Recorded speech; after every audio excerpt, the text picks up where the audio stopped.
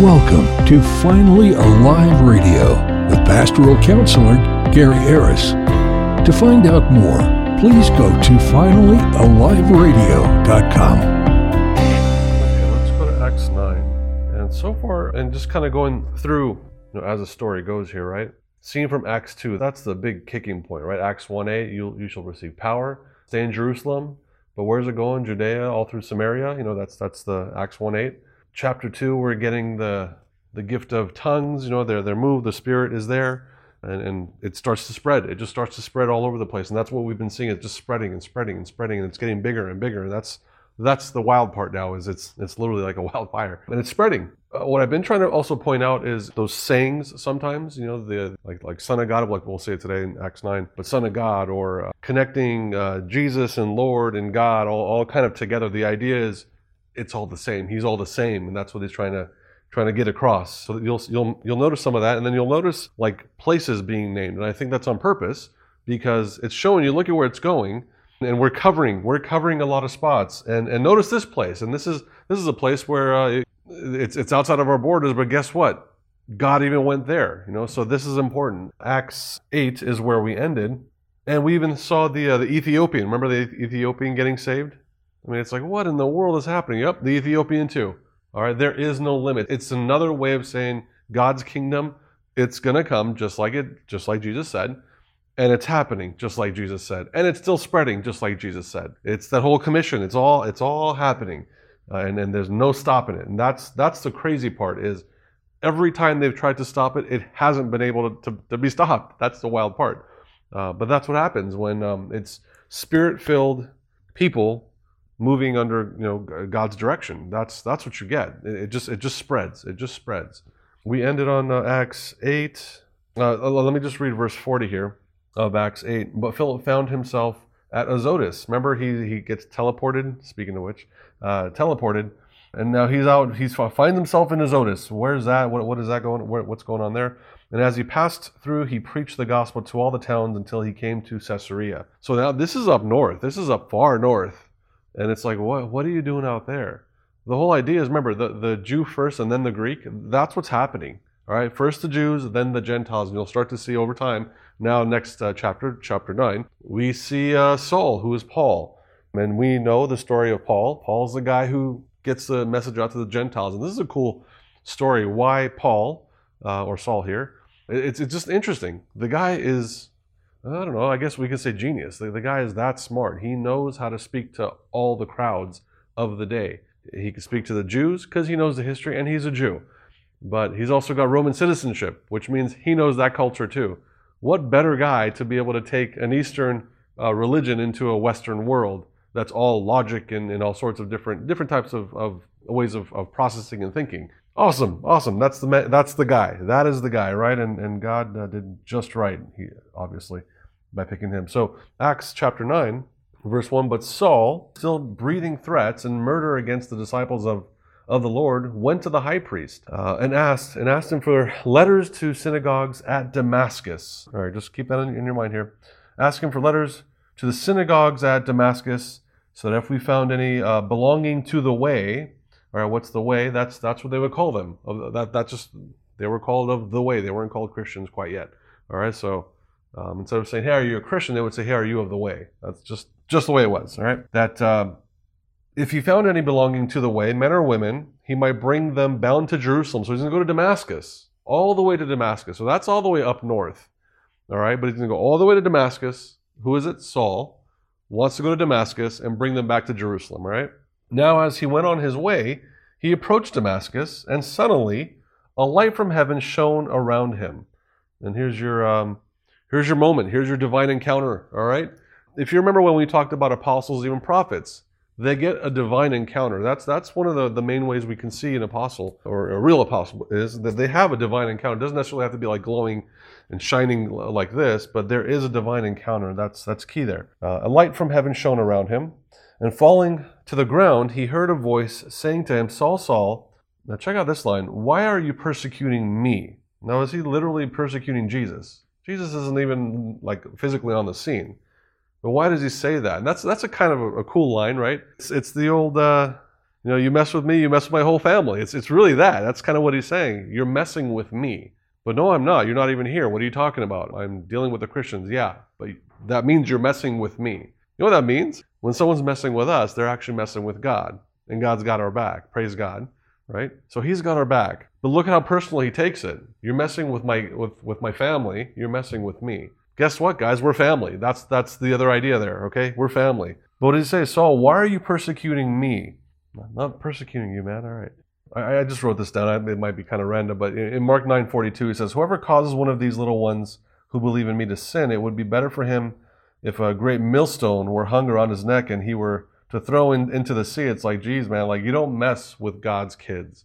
But people do, all right? So all because you're not supposed to mess with God's kids doesn't mean people won't, all right? So, but understand that there is a protection for us as believers. And it's not that, let me clarify that. It's not just because we're believers with a job to do. Does that make sense? Because we're all believers, praise God. But if you've got a job to do, if you've got to get somewhere, God's going to get you there. I mean, how many times do we see the disciples? It's like, oh my gosh, you're going to get, or they end up going to jail. And then what happens? Boom, they're out. It's like, oh man. Well, yeah, because you're a believer, you're one of his, and two, you got a job to do. That's just the way that works. So there's a different kind of protection for us. Verse 5, and he said, who are you, Lord? And that's kind of interesting. It's like, nice guess, buddy. But this is a total guess. But this is Paul we're talking about. He calls himself the Pharisee of Pharisees. This guy, he's got a connection to God, right? I mean, he's so connected that he's killing Christians. That sounds funny to say it like that. Because he actually thinks he's doing God's will, right? So good intentions, doing the wrong thing though. He was missing this one piece. That's all he was missing, this one piece. Obviously, he gets the revelation of the church that he was missing too, but he was missing Christ. He was missing Jesus. And finally, he experiences being in the presence of literally Jesus. Great guess, man. Yeah, he's got a pretty good connection. Even though he was totally lost, he had a pretty good connection to know, who is that, Lord? It is, dummy. Yeah, exactly. And he said, I am Jesus, whom you are persecuting. Was he persecuting Jesus? No, he's persecuting. You see, there's a connection for you. He's persecuting He's persecuting Jesus' brethren. But rise and enter the city, and you will be told what you are to do. So check that out. How about that? He gets an encounter, and then what happens? Hey, I love you, sweetheart. No. Hey, get up. Go to the city. I'm going to tell you what to do. Have a good day. Bye. Jeez, man. Sometimes it's like that. Sometimes it's not a sweet little message. All right. Sometimes there is no I love yous. That doesn't mean he doesn't love you, but it doesn't mean he's going to always say that. Sometimes it's, hey, here's the encounter. Get up. You got to go. All right. So, and the best example I can give you is something we talked about just a week or a couple weeks ago is, remember, hey, he got the message and he ran. Why? Because it was appropriate. So sometimes God's not going to sit there and coddle you and all that because it's just not appropriate. We just have to get to business. Let's go, and then we got to get the job done. Why? Because that's what's appropriate right now. But if he knows he was hurting and broken and all, God will bring him food from the mouth of sparrows. And you guys know the stories, right? God knows what he's doing. All right. So and he knows what he's doing with Paul, and Paul didn't need the coddling. He just needed to know who he was, got the encounter, and now he's sent. Verse 7, the men who were traveling with him stood speechless, hearing the voice, but seeing no one. Now that's kind of crazy. It's crazy because Paul, that just proves that Paul isn't crazy. Paul isn't the one who's the only one experiencing it. There's other people around him who hear it but don't see it. So, I don't remember who was talking about this, but there's never been, forget it. I can't think of the quote now. Never mind. Okay, I'll have to find it. The men who were traveling with him stood speechless, hearing the voice, but seeing no one. Saul rose from the ground, and although his eyes were open, he saw nothing. That's an interesting line, right? Are we talking spiritual? Are we talking physical? I think it's physical. But I think there's also a spiritual element to it. The guy, it's kind of weird because you were seeing just fine, but now you can't see. But what's going to happen in a minute? You guys will see, of course. So they led him by the hand and brought him into where? Into Damascus. It's a weird place, man. It's a weird place. Take a look at Genesis 13 with that said. So Genesis 12, we get the promises, right? But Genesis 13, as we fast forward through this is the experience with Lot. We're separating. You want to take the east or the west? It says, I'll take the east. But then Genesis 13, let's see here. 13:14, the Lord said to Abram, after Lot had separated from him, Lift up your eyes, look from the place where you are, northward and southward and eastward and westward. For all the land that you see, I will give to you and to your offspring forever. I will make your offspring as the dust of the earth, so that if one can count the dust of the earth, your offspring also can be counted. Arise, walk through the length and the breadth of the land, for I will give it to you. So Abram moved his tent and came and settled by the oaks of Mamre, which are Hebron. Hebron is that area of Israel. It's Israel and more. So I wish I had a map to show you guys. And there he built an altar to the Lord. Now the next part's that wild part. Remember, he has to save Lot in chapter 14. So that the whole Chedorlaomer and all that part is in here. Verse 5, in the 14th year, Chedorlaomer and the kings who were with him came and defeated the Rephaim and Ashtaroth, Karnaim, all these crazy Eames, and the Horites in their hill country in verse 6 of Sire. Verse 7, then they turned back and came to En Mishpat. All right, off they go, right? Let's see here.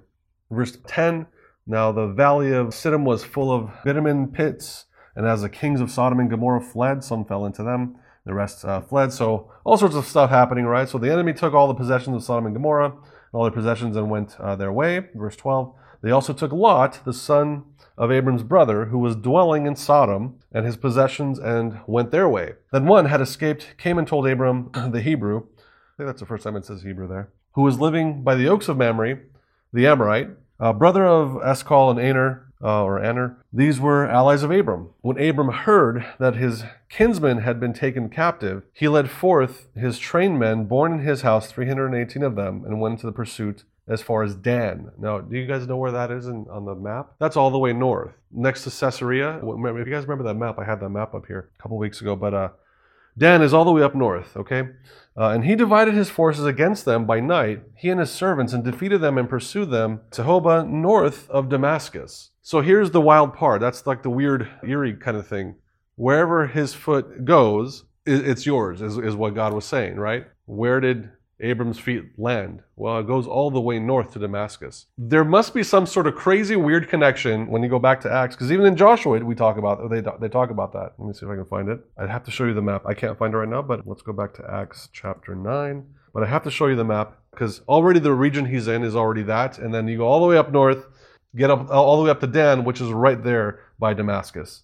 So wherever his feet land, God says it's yours. Now Acts 9. And in fact, I think the furthest north, I believe, that Abram goes, if it wasn't, it was real close. So it was Damascus and maybe a little bit further north. So everywhere his feet land, here's what I'm trying to say. Everywhere where Abram's feet landed are all the places so far we've been taking over, if you will. God has been reclaiming, if you will. All right, that's what we've been seeing. As it grows, all right? All right, that's what we've been seeing. And then on the side, boom, an Ethiopian. It's like, what in the world? Yep, he's one of us too. All right.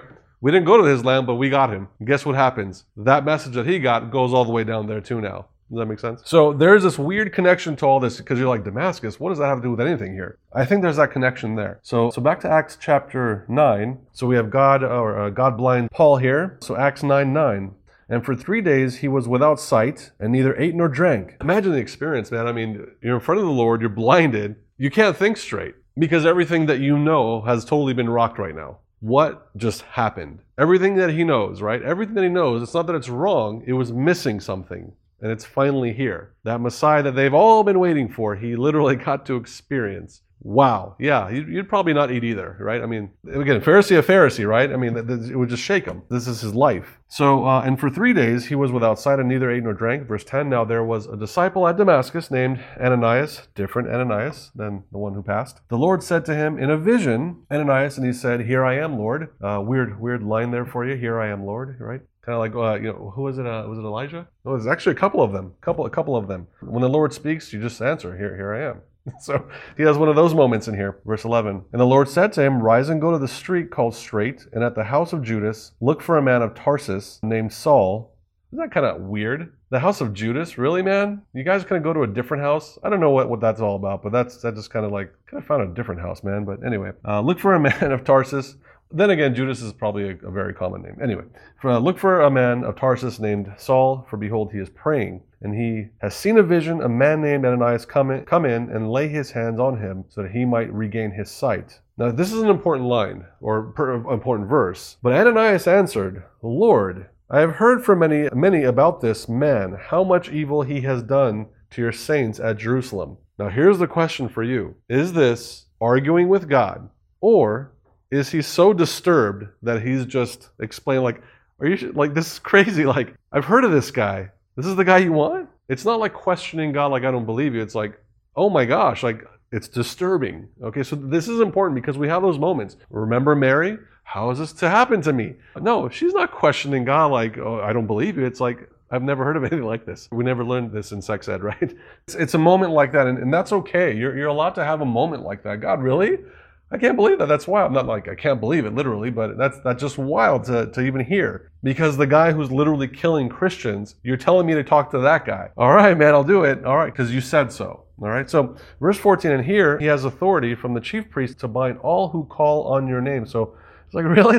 This guy? Okay, all right. But the Lord said to him, go, for he is a chosen instrument of mine to carry my name before who? The Gentiles. And again, that's an important part because what's happened so far? Everywhere where Abram has been walking is being covered, except for the Gentile territory. Abraham didn't go there, but now that's even going to be covered. This is truly the Great Commission. Go into all the world, not just all of Judea, right? All the world and preach the gospel. It's literally happening right there. So carry my name before the Gentiles and kings and the children of Israel. For I will show him how much he must suffer for the sake of my name. And geez, what a sad promise, huh? I'm going to show you how much he's going to suffer for my name. But I guess we can go here really quick. So suffering is definitely a part of this walk. It just is. If Paul didn't suffer, and if we have time, we'll read all the sufferings that he goes through. If he didn't go through it, would it be done? I mean, maybe not through Paul, maybe through somebody else, but someone had to suffer. And that's important. Why does suffering happen? Because it's necessary sometimes. I'm not saying every time, I'm not saying all the time, but sometimes it is. Suffering it's not just the suffering, it's also the sacrifice. Sacrifices must be made to get the job done sometimes. In fact, how else? Let's talk capitalism really quick. How does anyone, I guess even in this room, how does anyone in this room earn a living, right? How do you do it? You can call it suffering, but it's sacrifice. That's the only way that any normal system works. There must be some sort of sacrifice you make, or a trade-off, which is also a sacrifice, to gain, right? Whether it's just a living or whether it's a fortune, it doesn't matter. But anyway, why don't we get into capitalism? The point is that there's suffering, right? But there must be a sacrifice for there to be gain, all right? I guess that's a bad analogy, I don't know, but use capitalism for you. He must suffer for the sake of my name. Suffering and sacrifice is necessary sometimes for the gain. So Ananias departed and entered the house, and laying his hands on him, he said, Brother Saul. Now, isn't that interesting? Just 2 verses, or 3 verses ago, he says, this is the same guy who's been persecuting us. Just a couple verses ago. What does he say now? Lays hands on Saul and calls him what? Brother Saul. Brother Saul, we're one now. He doesn't ask him questions. Are you sure? Are you sure you're not going to stab us? He didn't do any of that. He had his moment with God, and then he goes. And then he accepts him. That's proof right there that Saul is now accepted. You are now our brother. Well, how do you prove that? Well, because God told him. That's it. There's your faith. Brother Saul, the Lord Jesus, who appeared to you on the road by which you came, has sent me so that you may regain your sight and be filled with the Holy Spirit. Notice that line? Every time we've seen that line, great things have happened. We saw it with who? Starting with the disciples, they were filled. Then next the deacons, remember? And then we got a really good shot of it with Stephen, and then amazing things were happening with him. You guys remember all that? And then now with Paul. It's all going to happen. Remember the fire that's been going on? Yep, it's going to continue with this guy. So notice these lines. It's like, oh man, it's almost like a spoiler. It's like, oh man, okay, he's another one. This is another one of them. Being filled with the Holy Spirit. Side note here, I was talking to somebody about being filled with the Holy Spirit. They're like, yeah, I just want to be filled. I want to be so full. And I said, I want nothing of me. I said, all right, well, you know what? There's no cups here, but I said, and I had a cup. I said, think of this. You got a bottle, right? I said, I can fill this thing up with water all the way to the top, right? Yeah. But what's the container? It's the container. It's the vessel. Said, here's the analogy. The inside, let's call it the water's like the Holy Spirit. You can be filled all day long. You can be filled to the top, but the vessel's still you. So you're not going to lose yourself. You're not going to all of a sudden be like this magical person, like a wizard or something. Because I think that we're kind of edging towards like, I just want to be so led of the Spirit. It's like, you got to realize your brain is still working. So you can be filled all day, but your brain also has to align. What if the Spirit tells you something that's beyond your brain, like what Ananias just experienced? Go talk to Saul. What happened? His brain kicked in. His logic kicked in. So sometimes it has to go beyond that. So you could be filled all day long, but you're still in that vessel. And God realizes, he knows that, and there's mercy for that. Anyway, side note for you, but be filled by all means. But we see Paul make some blunders. We see Peter, right? I mean, they all do it. And guess what? It's okay. It's fine. Guess what? We're going to mess up. I mess up all the time, right? It's okay. Does that mean you're not filled with the Spirit? No, you're still filled with the Spirit. Of course you are. Of course you are. All because you had an error doesn't mean you're not filled with the Spirit. Anyway, as you're filled with the Spirit. Verse 18, and immediately something like scales fell from his eyes, and he regained his sight. Then he rose and was baptized. I don't know if that's kind of even almost, not necessarily metaphorical, I think it's literal. It's kind of an interesting thing. Here you are living your entire life, Paul the Jew, or Saul the Jew, right? The moment you see, well, you didn't literally see Christ, but you experience Christ, you go blind. But the moment you're filled with the Spirit, you can see. That's kind of an interesting, it had to mean something to him. It's like, oh my gosh, this is real. Why? Because I can see. That's kind of a weird moment, right? I mean, I don't know, just a thought kind of came to me now. So immediately something like scales fell from his eyes, and he regained his sight. Then he rose and was baptized, and taking food he was strengthened. Well, we'll pause there, but I want you to see this. I want you guys to notice when they're naming places, they're not just randomly saying stuff. They're saying it like, because you guys will know what this is. Where's Damascus? It's all the way up there, near Dan. This is weird territory. This is not good stuff out here. We don't go out there. Okay, that's the weird place. But God's going to go there too. So that's what they're seeing. It's like, oh man, he even went there. An Ethiopian, one of those? Yeah, even them. Yeah, God has no limits. This is that thing that they were talking about. Yep, this is the one, that Messiah. We've had messiahs in the past, the kings and all that, but this is the Messiah. This is the one. This is the final one. This is him. That's the vibe. Okay, that's the vibe of what's going on. How do you know? Look at all the places they're going, and it's working. It's not stopping. Remember signs and wonders? They want to see it. It's happening left and right. You can't deny it. So God is moving mightily, right? And now finally we're getting into the place where we're going to transition into less Jews and more Gentiles. We're on our way there. Thank you for listening to today's message. 2 Corinthians 9:7 tells us that each one must give as he has decided in his heart, not reluctantly or under compulsion, for God loves a cheerful giver. If this message has been a blessing to you, we ask that you be a cheerful giver to this ministry by going to finallyalive.com/give. We'll meet you again next time as we grow together and learn to be finally alive in Christ.